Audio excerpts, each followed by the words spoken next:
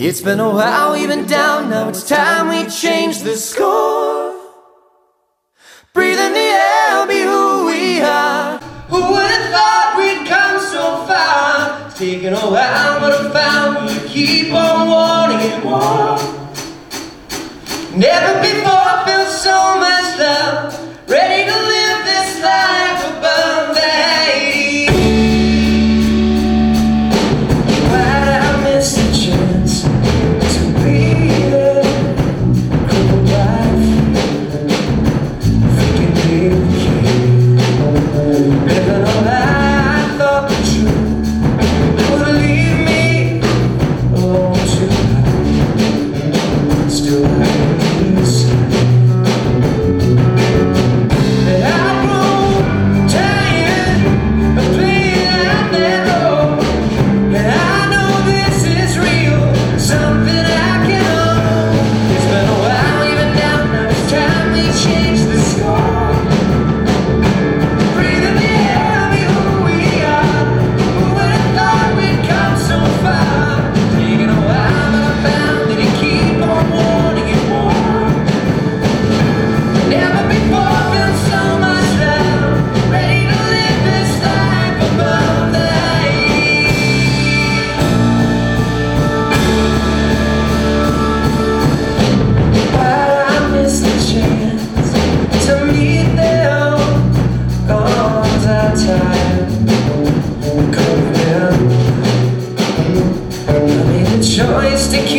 feelings on a secret, just me, because it could be still. But I grow tired of playing out that road, and it's time we live the truth. Something I can own. It's been a while, we've been down, now it's time we change the score.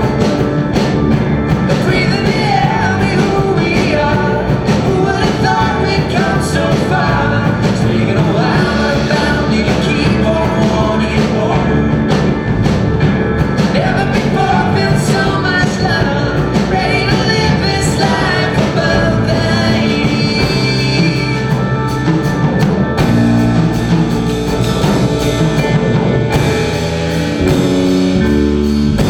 Nobody asked for this, but you choose your heart. Surrender into it, and you'll find your heart. It's been a while, we've been down, now it's time we change the score. Breathe in the air, be who we are. Who would have thought we'd come so far? It's taken a while, but I found you to keep on wanting it more. Never before felt so much love, ready to live this life above the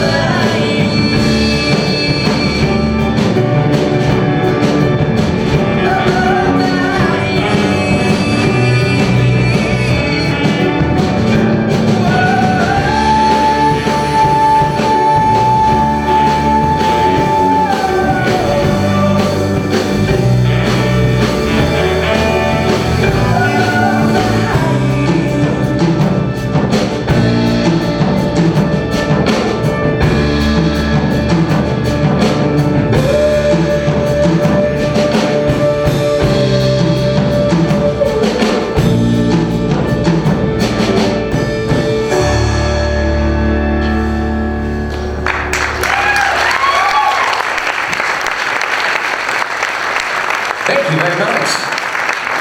Brothers and sisters, welcome to Alchemist Theatre, where we know that energy cannot be created nor destroyed. It's got to be transformed. As modern day alchemists, we are intentionally here to transform fear into love. Alchemist movement is all about the idea that fear is real, but it's not the truth.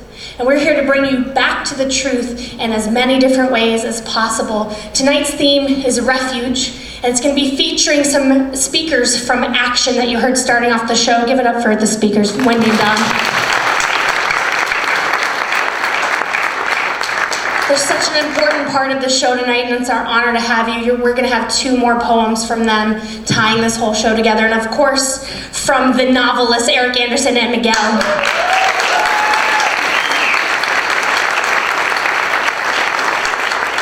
They've got a big tour blast-off show happening October 6th at Bartley Ranch. Anything you want to say about that, Eric? We do have some tickets for sale tonight. Discounted pre-sale rate of $15 in the lobby. If you get a ticket, you get a free CD and a hug and a kiss from Miguel. All right. He's like, hey. And all the gay men line up like, he's pretty. All right, and the ladies too. Round of applause for anyone it's their first time in the house tonight. Don't be afraid. I'm not going to call on you. Thank you so much. At Alchemist Theatre, we are an interfaith show. We don't care what you believe in, whether you call God a he, she, and it, a higher power, or maybe you're not even in with that whole higher power thing, but you just like personal growth and you're here to find a better version of yourself. Whatever you get down with, we get down with it too. All we ask is that you understand that you're here tonight for a reason, that you answered a divine calling to be here, and that there is a healing, a message, or a piece of wisdom in this room for you tonight. So that we hope that you look within the lyrics, the music, the talks, the sermons, the poetry, or perhaps even in a moment of silence deep within you to find the answer that this universe is trying to bring you tonight. So with that, as alchemists, we believe that our words and our intentions absolutely affect our reality. So we're going to ask you to take everything off your lap, to uncross your body, and we're going to bless this show tonight. So enter into that space. Whatever your spirituality is, go there now and meet it there. And we're going to start tonight with a meditation and a prayer.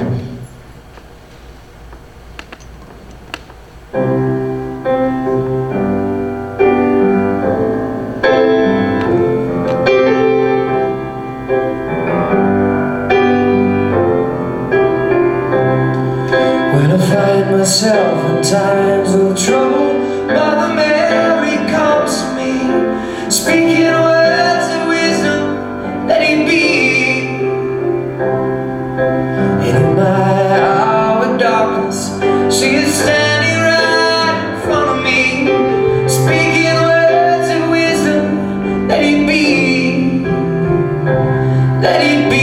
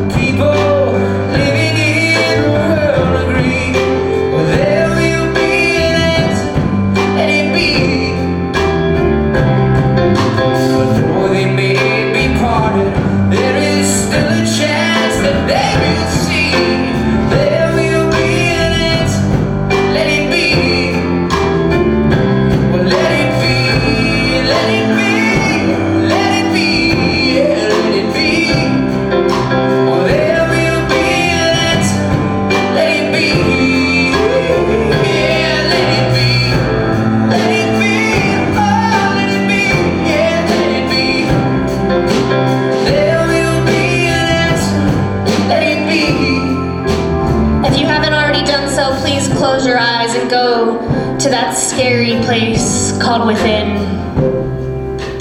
And we just ask, Father, Mother, God, Holy Spirit, creator of the divine universe, the great mystery, thank you for coming to the table. We come to the table and you come to the table, and then we realize you were at the table the whole time.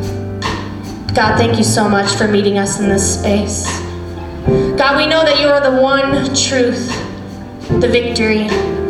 That your love is all there is all there is all there is. And from this place of knowing that you are infinite, we can know that we are one with that infinite one. And from our infinite nature, we know that we are blessed, that we are worthy, that we are deserving of all good things, health, wealth, love, and art. And we express more and even more. And God, we ask you to clear all blockages from our hearts and our path that prevent us from feeling the worth that we are in your kingdom. God, bless the show tonight, that all people here receive exactly what they need. God, thank you for choosing us to do the hard work in this lifetime, and bless that hard work to make it peaceful and easy so that we may look into the inner parts of ourselves and remember who we truly are. And because we are already all of the blessings, all of the wisdom, and all of the healing that we seek, we can relax and let go, for we know our good is always coming to us. And so we live in gratitude. We say, God, thank you for this path. Thank you for this now moment, and thank you for all moments that have existed to create the present, for it is the only true moment. And from a place of total surrender, knowing this prayer has done its work to remind us of the truth, we climb to the top of the Sierras, these magical crystal mountains, and we let this prayer blow away in the wind.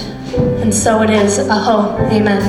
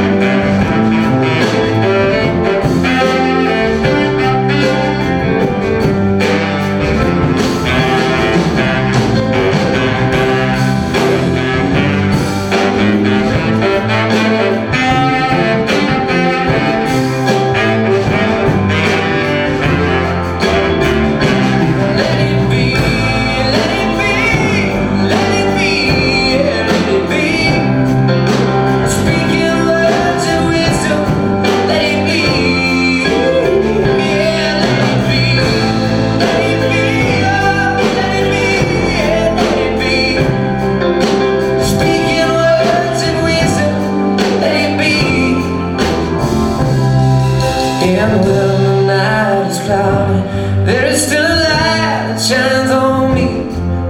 It'll shine until tomorrow. Let it be. I wake up to the sound of music. Mother Mary comes to me, speaking words and wisdom. Let it be. Yeah, let it be. Let it be. Let it be. Yeah, let it be. Speaking words and wisdom, let it be. Yeah, let it be. Let it be. Oh, shine until tomorrow. Let it be. Shine until tomorrow. Let it be. Won't you shine till tomorrow? Let it be. Won't you shine till tomorrow? Let it be.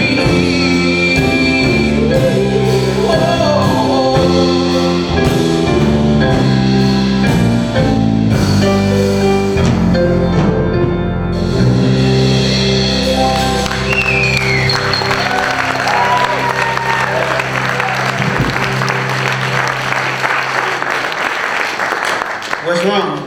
Well, I'm gonna have to move and I don't have a place to move to. You know, they're all too expensive. I guess, huh?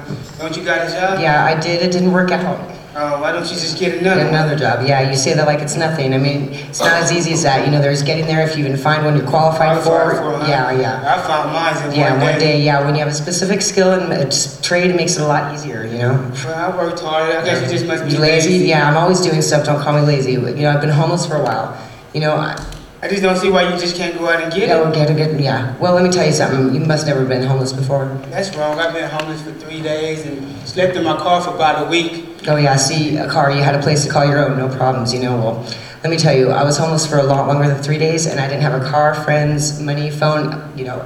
Had to wake up at sunup, find somewhere to even put my stuff, think about what to wear if I had anything clean enough for an interview. So you did have a job, right? Well, eventually, yeah. Took forever, though. I mean... What about the shelter? You never went to go check in the shelter? No, the shelter doesn't work for me. So I hear how much is it at the weekly? Well, weeklies go for like I was trying to move out and I found a weekly for $560 a month for 2 weeks, and that was local price. Nah, that gotta be cheaper than that. You gotta break it down in increments of weeks. No.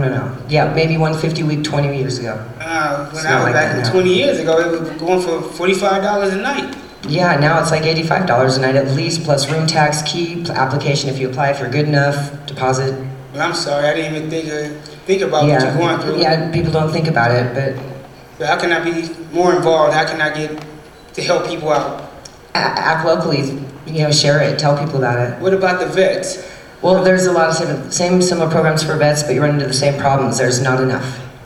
Man, I wish my family wouldn't go through nothing like that. What if it happened to my kids, my daughter, my son?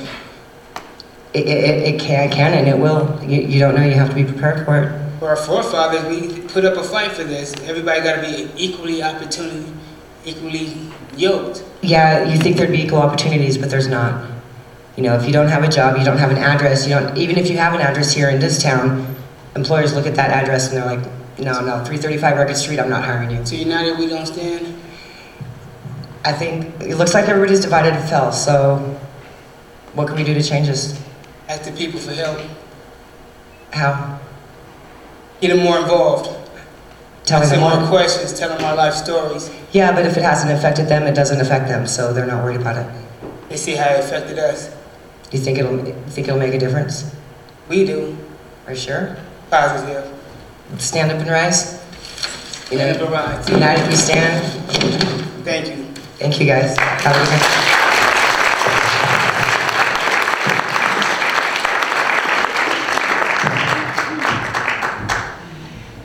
All right, that was beautiful, powerful. How you guys doing?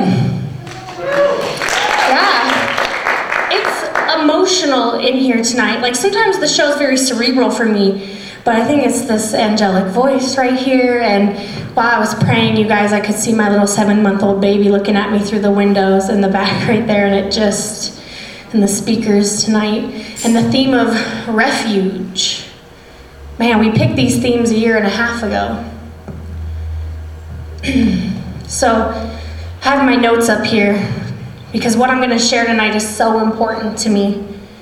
I'm going to be talking about something that seems like it has nothing to do with the topic tonight, and I'm going to bring it back around, of course, like I always do.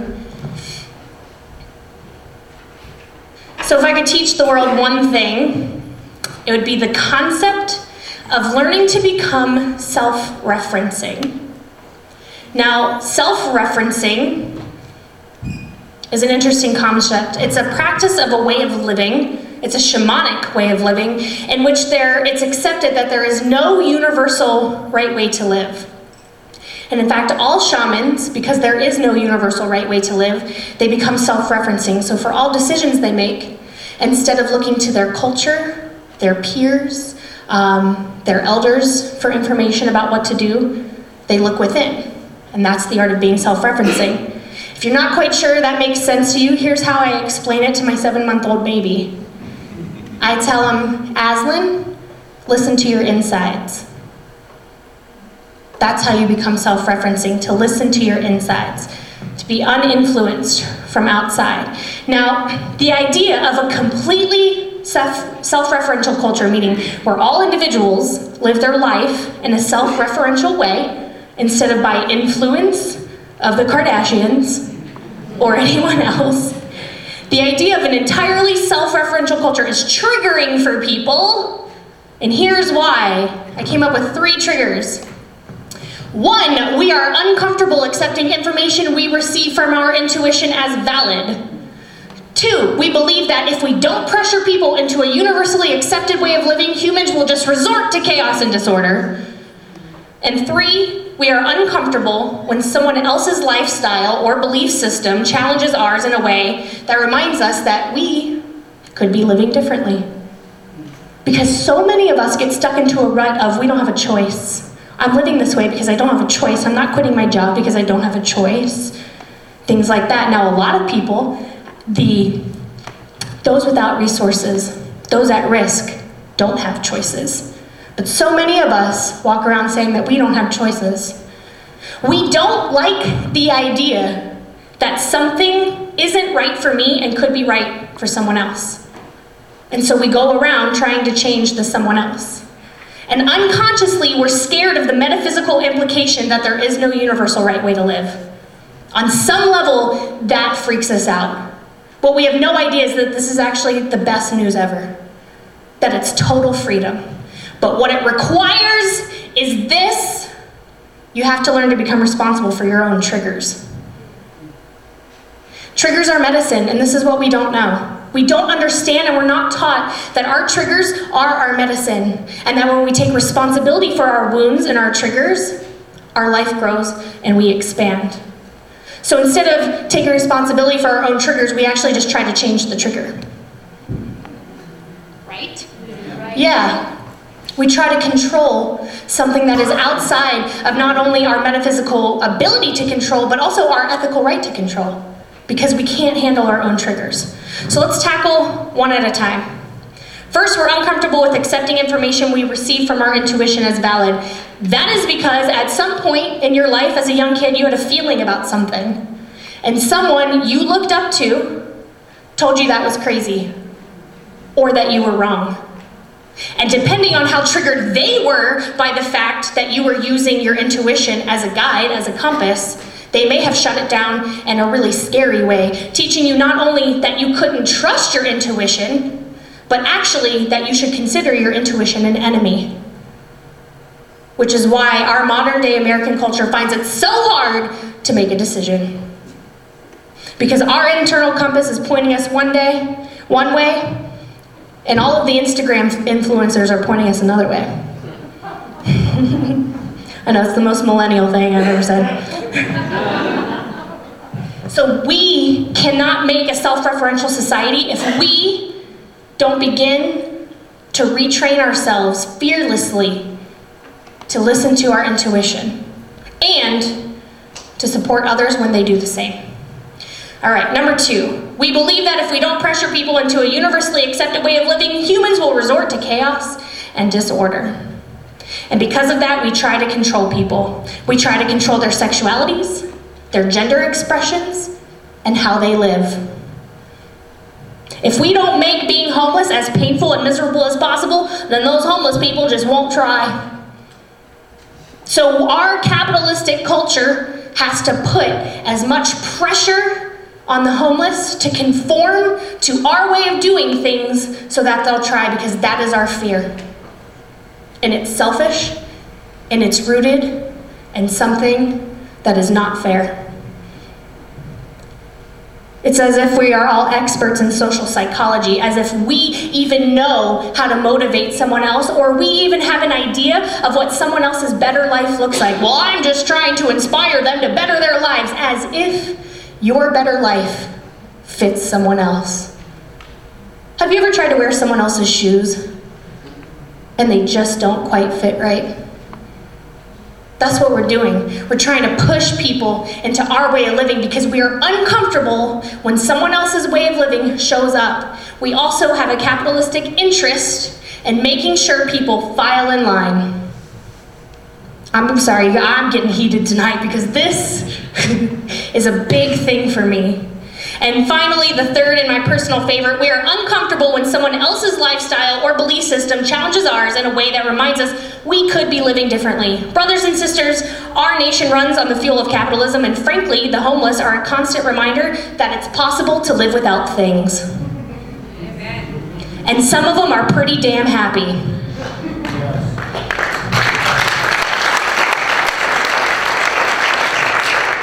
And I, a rule-following minion, dragging stones up the 1%'s pyramid and triggered by the reality that maybe, just maybe, there's another way to live. Yeah. Thank you. And I'm not saying that this applies to all homeless people, but I am saying that some people prefer time over things. And that bothers the rest of us who sell our time. Now here's the thing, your triggers are your responsibility, but instead of training our population to understand what a trigger is and how to heal it, we literally waste all of our time trying to change the trigger.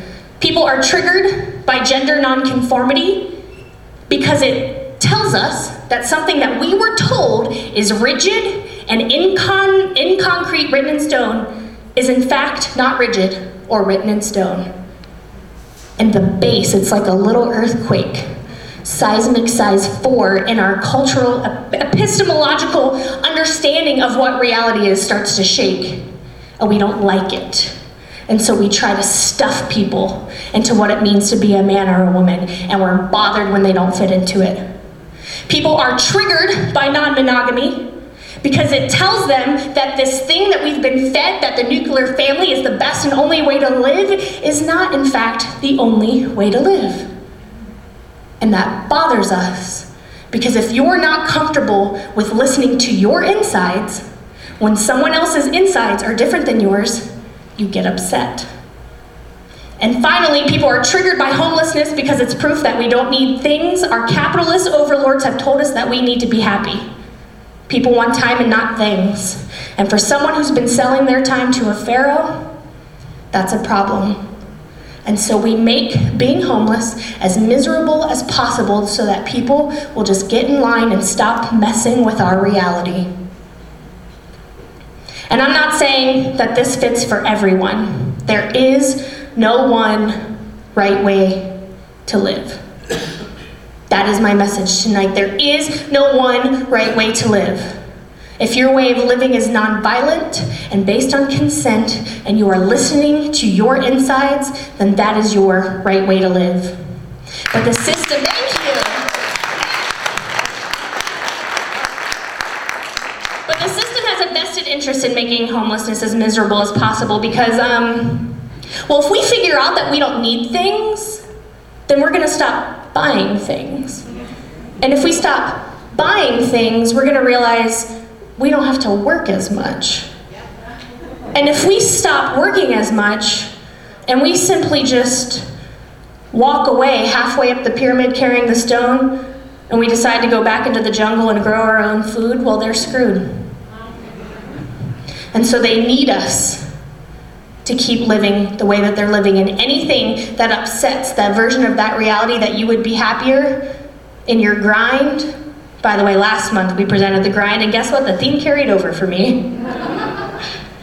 Now this, again, I want to emphasize, this doesn't mean all people. If you are happy in your grind because your insides are telling you to be in that grind, then that is meant for you. That is meant for you, but it's not meant for everyone. And if we want to experience what true refuge is, then we have to do two things. One, we have to learn to sit inside the refuge of our insides, and two, we have to help other people live their insides too. Yes, and so right now, we need to figure out a way, thank you. How can we support other people in listening to their insides? How can we gather as a tribe and as a community to help people figure out what they want in their life instead of trying to fit them into ours? Because this world is made of outliers.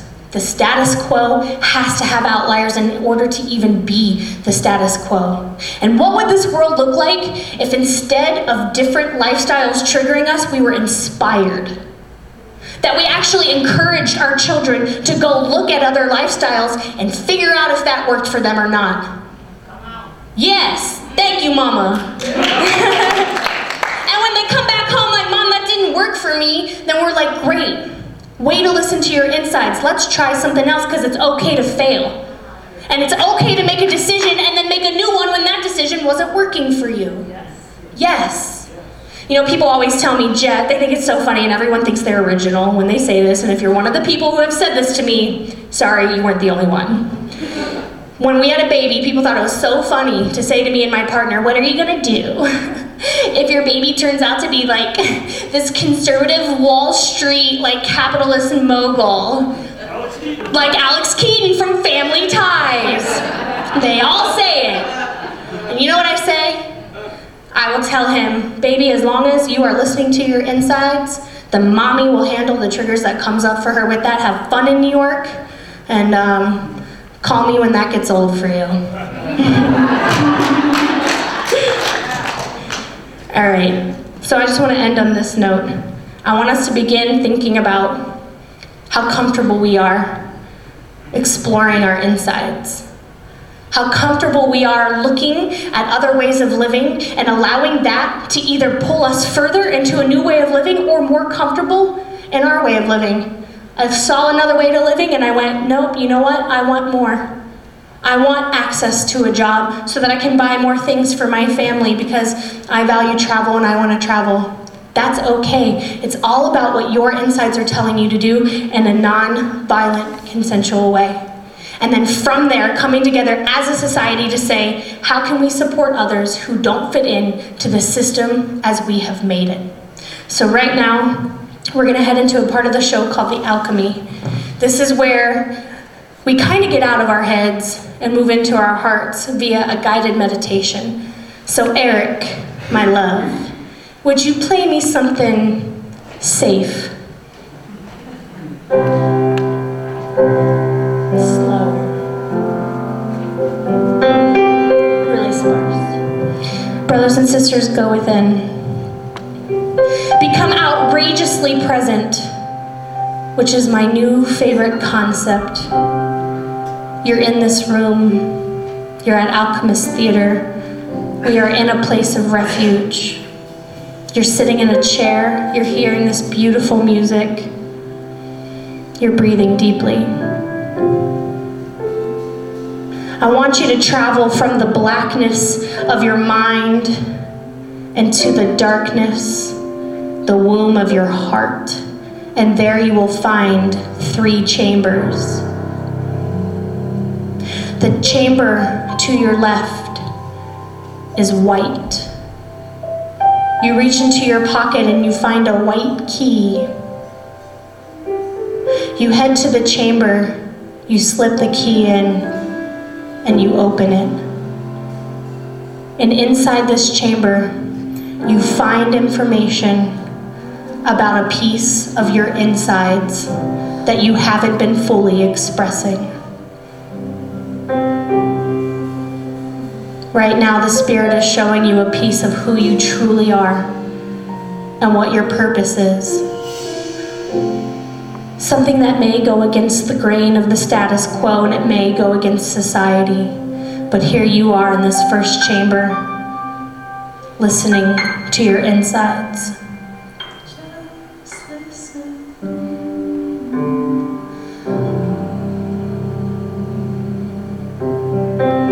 And after you've received that information,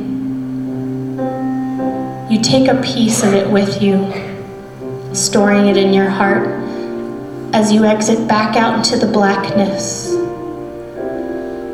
skipping over the chamber in the dead middle and heading to the chamber on the right. This chamber is bright blue.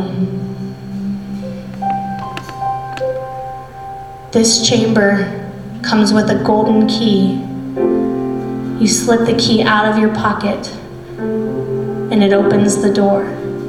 You head in, and inside you receive information for something that you have previously judged. Stay neutral, don't beat yourself up. We all judge, we're human. But right now the universe is showing you something that you've judged either in yourself or someone else or in the culture. And right now, a bright light floods the chamber, flooding your consciousness and your heart, clearing away what previously weighed you down with the gravity of judgment.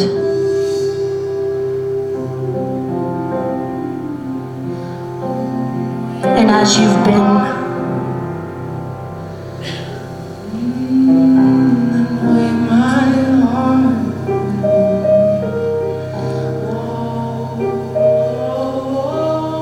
And as your heart has been unweighted, you head back out to the void, the blackness of your heart, turning to face the chamber in the dead center. And this is the most powerful chamber you've ever seen. Inside your pocket, you find a key made of light. Or maybe it's a rainbow. And as you put it in the chamber door, stepping in, you are completely flooded by the light of the holy benevolent universe.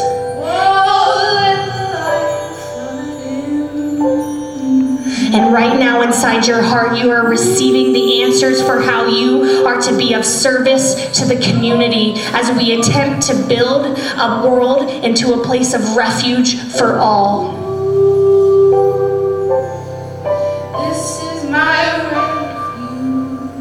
There's a service and an act and a way to show up for your community. And right now you are receiving the information for how you are to move forward. Maybe it's having a conversation with an at-risk youth. Maybe it's making food for the homeless. Maybe it's buying land and creating a community where all people can live their insides. The appearance of disorder and chaos is an illusion. For we know that nature is always in balance and that God has put children on this earth who are here to manifest a refuge because we have been scared for too long and now we come home. Amen.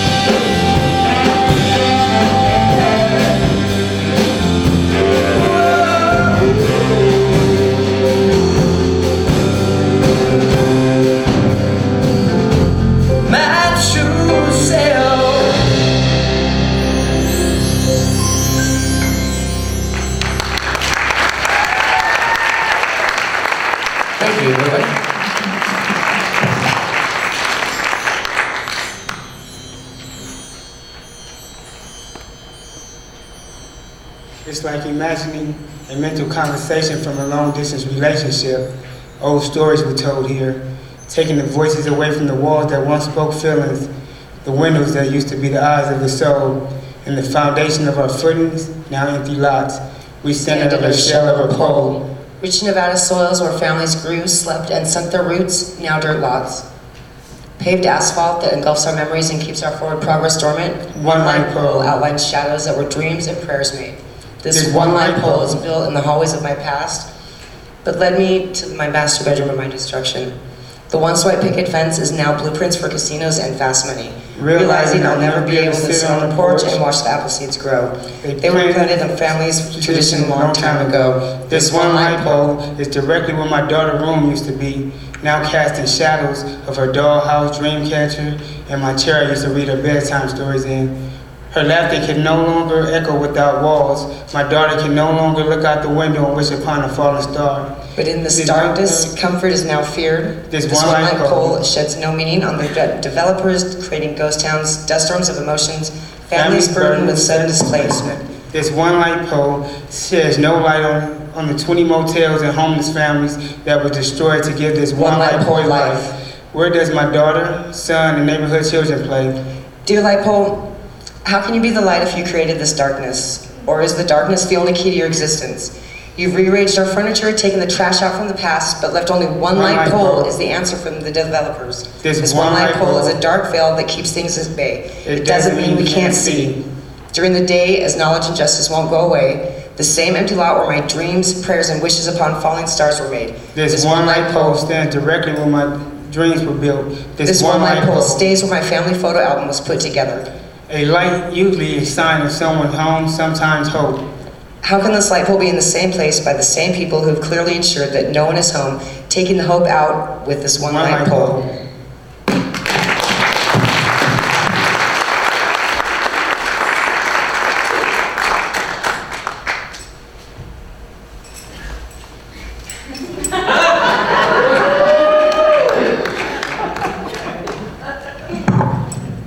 Not the first time I made an entrance through a tent. How y'all doing? Yes, Spirit is in the house tonight. So we begin this evening with a story from the Bible. Now the Bible sometimes reads like an episode from Days of Our Lives. What is the evil Satano up to today?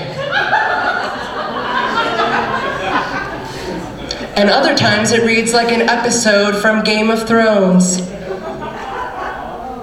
This story is one of those episodes.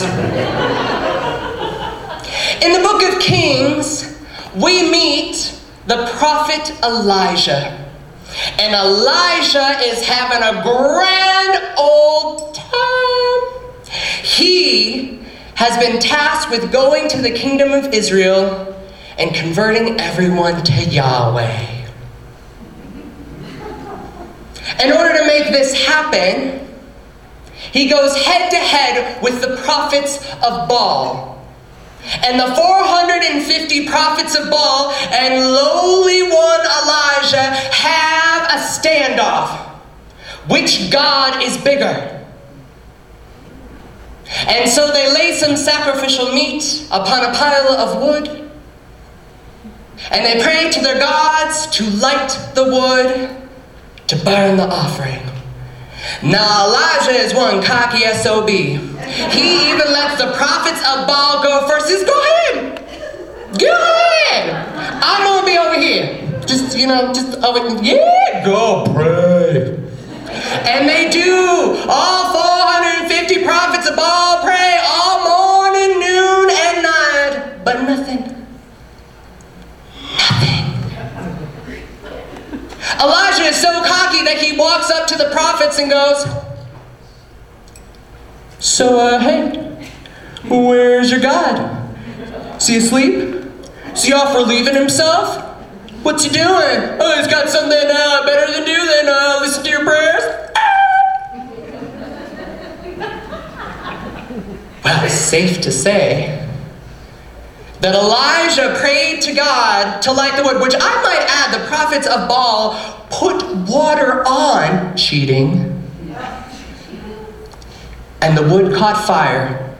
The water-soaked wood caught fire, and then it turned into the Red Wedding. Because Elijah took all 450 of those prophets down to the riverbank and he killed them! All of them! Himself! Killed them! Because they were false prophets! Then of course Queen Jezebel heard that she lost all 450 of her prophets and she was not happy. It was a bad day for her. And so she decided to send a passive-aggressive note. Dear Elijah, in 24 hours, I'm gonna kill you. I mean, I won't do it personally. I will have others do it. But do it they shall. You will be dead. Now, when Elijah stood up and against the prophets of Baal, he assumed that when he won and demonstrated the might of Yahweh, that the people of Israel would flock to convert to his ways. They were not amused. They didn't care. They didn't convert. And then all of a sudden he gets this note in the mail that tells him that he's going to be killed in 24 hours. And so what did he do? What did the mighty prophet of God do? He ran away. He fled. He was like, bah! I ain't staying around for this. And he fled into the wilderness even though he was God's cherished prophet, even though God had used him for a number of miracles, including raising the dead. And he moved into fear, and he fled, and he went into the wilderness, and he cried up to the heavens, God, I am a failure. I am an utter failure. Take my life. I don't want it anymore. I am so weary. I am so tired. I am done. Just kill me. And under a juniper tree, he fell asleep, and he was visited by an angel who awoke him and said, eat and sleep. And so he did. And the second night he awoke and was visited by an angel who told him to eat. Now that's my kind of touch by an angel.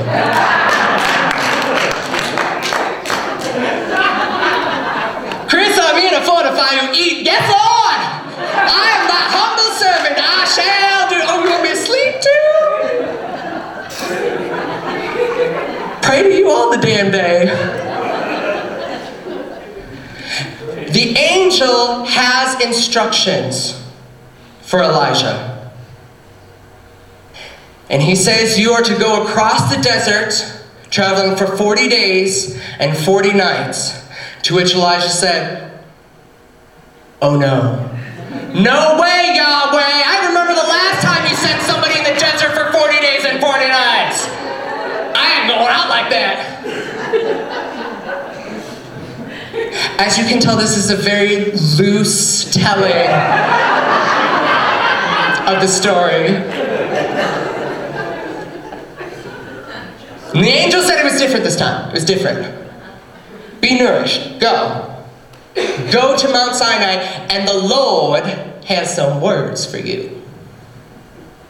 And so fortified, Elijah treks across the desert, only full off of the food the angel gave him, which in hindsight, if he had known that, he would have packed a doggy bag. And he makes it to the mountain on time. And in a cave at the base of the mountain, Elijah is visited by the Holy Spirit.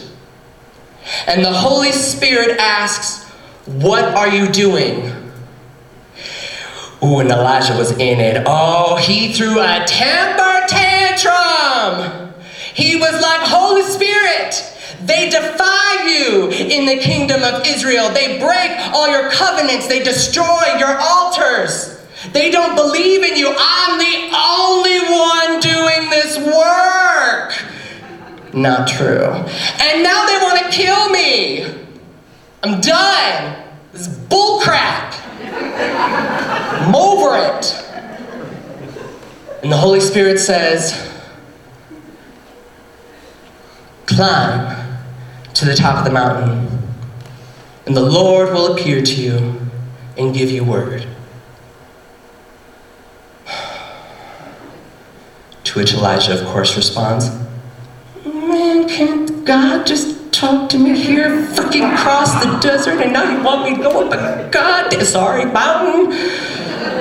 No, it's fine, it's great, it's the journey, yeah, I love it. Okay, so, Elijah scales the mountain. He arrives at the top. And then, a mighty wind begins to bellow. And it blows rocks off of the mountain, but Elijah notices that in that wind, God is not there. And then Elijah feels the earth begin to quake beneath him. But God is not in that earthquake. And then fire erupts from the sky. But God is not in that fire. And after the fire, there is what is described a terrible silence. And in that terrible silence, Elijah feels the presence of the Lord. And in a gentle whisper, the Lord speaks to Elijah. What are you doing here?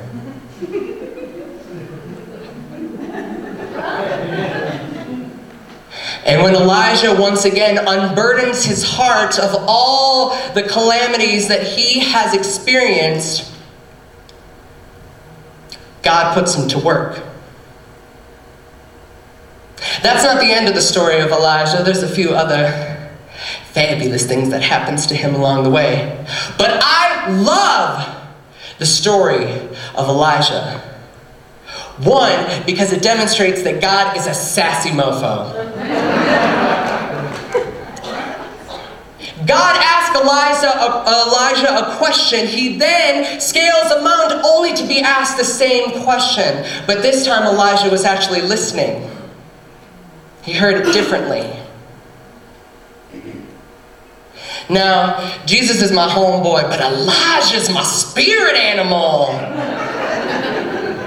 Does anybody connect with that story?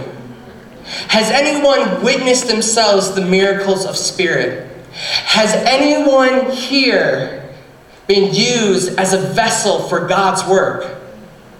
And you're riding that high. You're special. You're chosen. You're anointed. And then you crash into a massive spiritual depression that makes you question everything you have ever done, all of your choices, everything about you, and you just want to give up. You just want to be done. You are so weary. You are so tired. You think, I cannot take any more. God, just take me. Just take me and be done with it. I felt that way. I felt that way many times. Many times. It's interesting. I was at Denise Sheehan's house for the fall equinox and the home team and the erection of the Dreamweaver, and it was, or Dreamcatcher, it was beautiful, and it was amazing. Woo! And Brian Melendez was there, and he led us through a meditation that I will never forget, and he said one of the most prophetic phrases I have ever heard in my entire lifetime. The Holy Spirit doesn't give a shit about your feelings. And when he said that, it struck a chord that reverberated still to this day.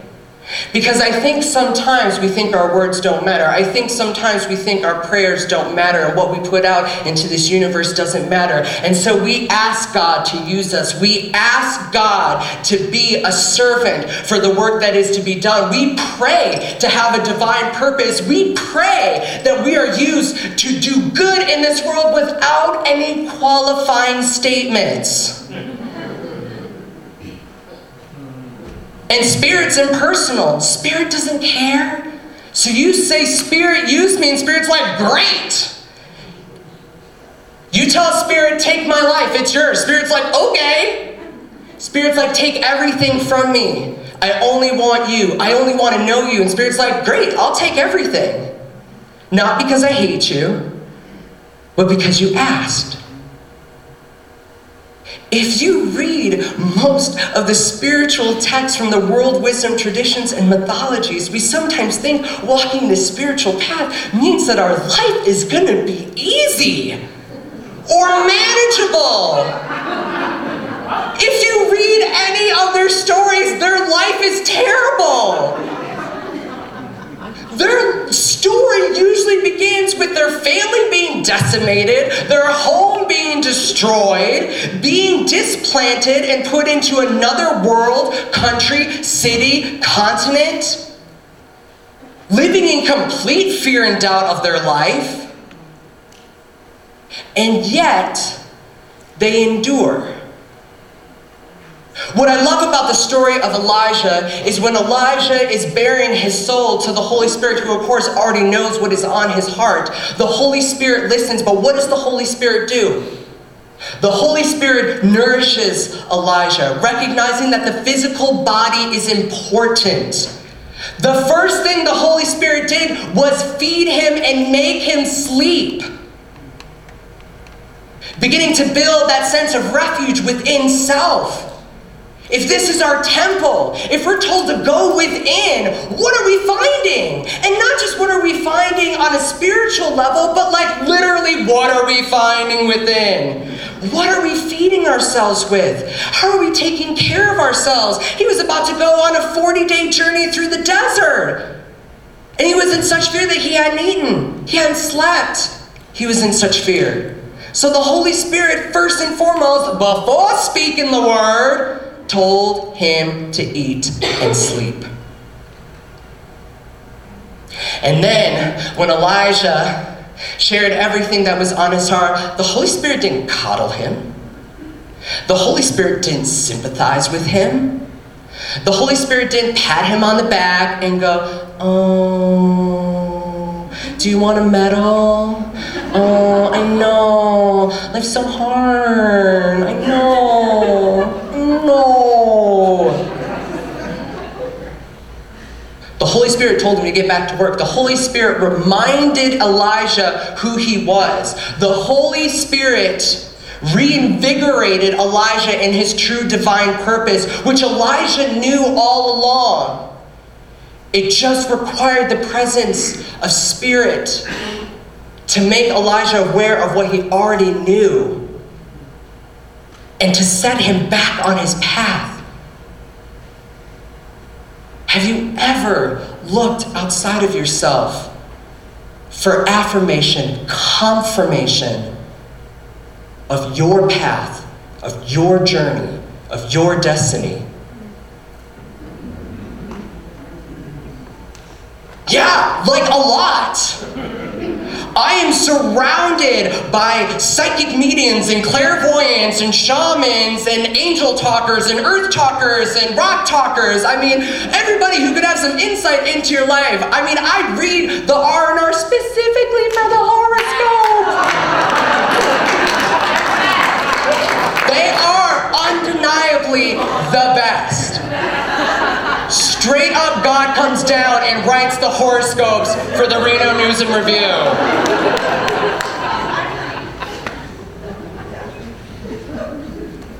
But I often look for others to tell me what to do. When I'm in fear, I'm afraid of making a mistake. I'm afraid of choosing wrong, stemming from a fear of disappointing parents and parental figures in my life. And God is just another parental figure I'm afraid to disappoint.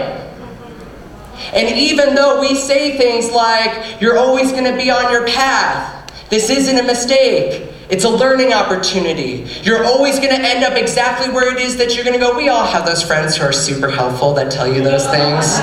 You're freaking out and they're like, you know, this is all part of the divine plan. Everything is unfolding as it should be. You are exactly where you need to be experiencing exactly. I know! Okay, I know! Got it! Just really want you to be my refuge right now. Just listen to me. That's what the Holy Spirit did. The Holy Spirit listened. The Holy Spirit didn't condemn Elijah or say, hey Elijah, you shouldn't feel this way. Or hey Elijah, remember all those times when I used you as my prophet and showed you my wondrous miracles? All those times I proved to you my love for you? That's not what the Holy Spirit did, because that's not what Elijah needed to hear. Elijah needed somebody to just be in his presence and listen. Be fully present and listen. And then after Elijah had unburdened his heart, set him right back where he left off. So when I was thinking about refuge, we often hear that we need to take refuge within, but it's like being in a yoga class and telling people to be mindful. We don't really teach people. How do we take refuge within? We can do a lot of the internal work, and I think Reverend Levity laid it out beautifully of some of the steps of how to build that intuition, that inner knowing, to listen to the still small whisper of God within. But how do we find refuge within when there may be a storm of earthquakes and fire and wind brewing? How do we find refuge within? And as I was looking, the Buddhists have this ceremony called taking the vow of refuge. See, to the Buddhists, taking refuge means fully and wholly committing yourself to the path. It means that you are 100% committed to your personal spiritual awakening. And when you take this vow of refuge, which is no small feat, it's not like you walk into a Buddhist temple and say, I would like to take the vow of refuge. I took it, I'm good. And leave the next day. Because you're making a covenant with God, or the Buddha, or Holy Spirit, or the Great Mystery. Whatever it is that you connect with, you're making a sacred covenant that's not to be broken. So in the vow of refuge, there are 3 pillars, and these 3 pillars are what Buddhists lean on in times of uncertainty.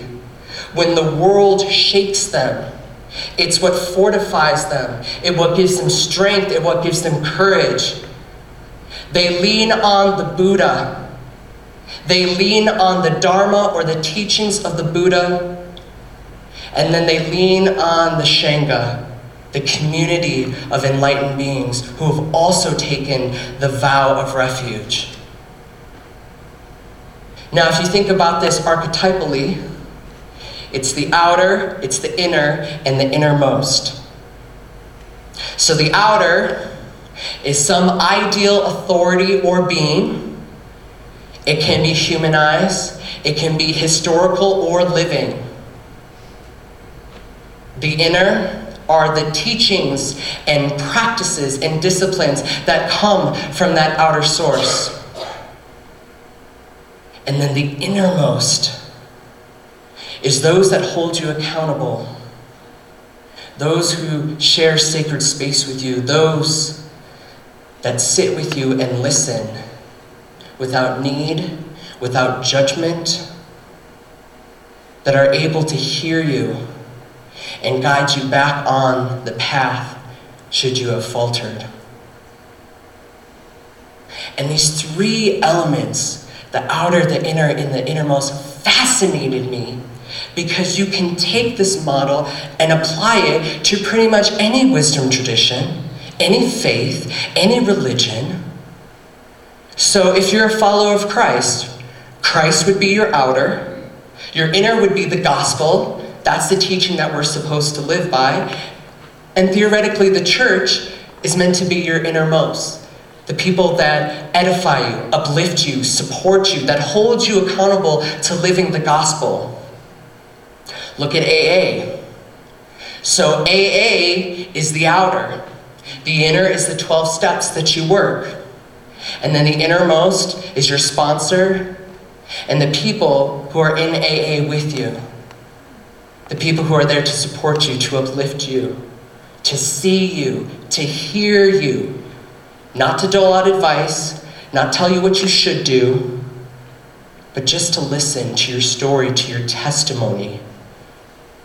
And how powerful that is. So then it made me ask a lot of questions. And I think when you walk this spiritual path, I don't really have answers. What I have a lot of time is questions. So I began to think about this outer, inner, and innermost.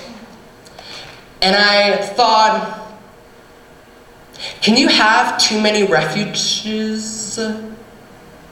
Refuge, plural. Too many places of refuge? Can you have too many? Because sometimes I wonder in the modern day world of hodgepodge spirituality, where we're taking something from here, taking something from there, taking something from somewhere else, and building our own spiritual practice, which is great because it gives us ownership and it gives us autonomy. But are we leaving out that important trinity of the outer, the inner, and the innermost? And when I began to think about it, does that facilitate a feeling of disjointed, of a fractured self? If we have not the same number of outers or inners or innermost, is it easy for us then to walk away when things get hard? So if we try something else, if we try a discipline or a teaching or a practice and we do it for a week and we don't see immediate results and we're kind of frustrated, we're kind of weary, and we're kind of downtrodden by the whole experience, is it easier for us to just walk away and say, that doesn't work, it's not for me? One of my teachers used to say that yoga is perfect, but we as humans are imperfect and we bring our imperfection to the yoga practice. So then I started thinking about yoga. I say I'm a yoga teacher. I teach yoga classes. That is one of my jobs. But in a traditional yoga teaching and practice, there are 8 limbs to the inner. The postures are just one of those limbs. And if you don't practice the other 7, can you say you're practicing yoga? Can you call yourself a yogi? Are you reaping the benefits of these poses and postures? These poses are not for exercise. They're not for us to feel good. Remember, Spirit doesn't give a shit about you feeling good. It's not about getting a good stretch on. It's not about breaking a sweat. In the traditional practicum of yoga, there were 23 postures. 22 of them were seated postures, 1 standing pose, and it was tree pose. The whole point of the physical poses, the asanas of yoga, is so that you can do seated meditation for long periods of time comfortably. That is what the yoga practice is about. And have we lost something by adding all these things? Again, these are just questions. I don't really know. I'm just asking questions. So then it made me turn toward myself. What is my outer? What is my inner? And what is my innermost? What if I, like Buddhists do, when they take the vow of refuge, fully commit myself to one of the practices that I would say I have in my inner tool belt? Just one.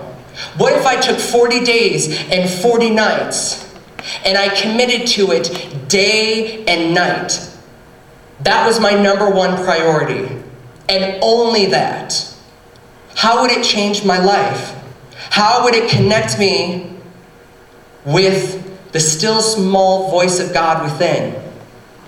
How would Elijah's story been different if he had his community? That when he lost faith, that there were other prophets, which there were. He was not alone. That is just how he felt. But he had that community of people who heard him and went, man, Been there. I hear you, I see you, and I love you. How that would have changed Elijah. Do you think the Holy Spirit might have just taken a step back and gone, my work's done. I used you. He didn't need me. He just needed someone to remind him. And when I thought last about our world, what is our country's outer? What is our country's inner? What is our country's innermost? What is our world's outer? And what is our world's inner? And what is our world's innermost? Because right now, there is a lot of stuff going on. There are a lot of people who feel like they don't have a place of refuge. Not just a home, and not just a country to call their own, but a place to feel safe to tell their stories.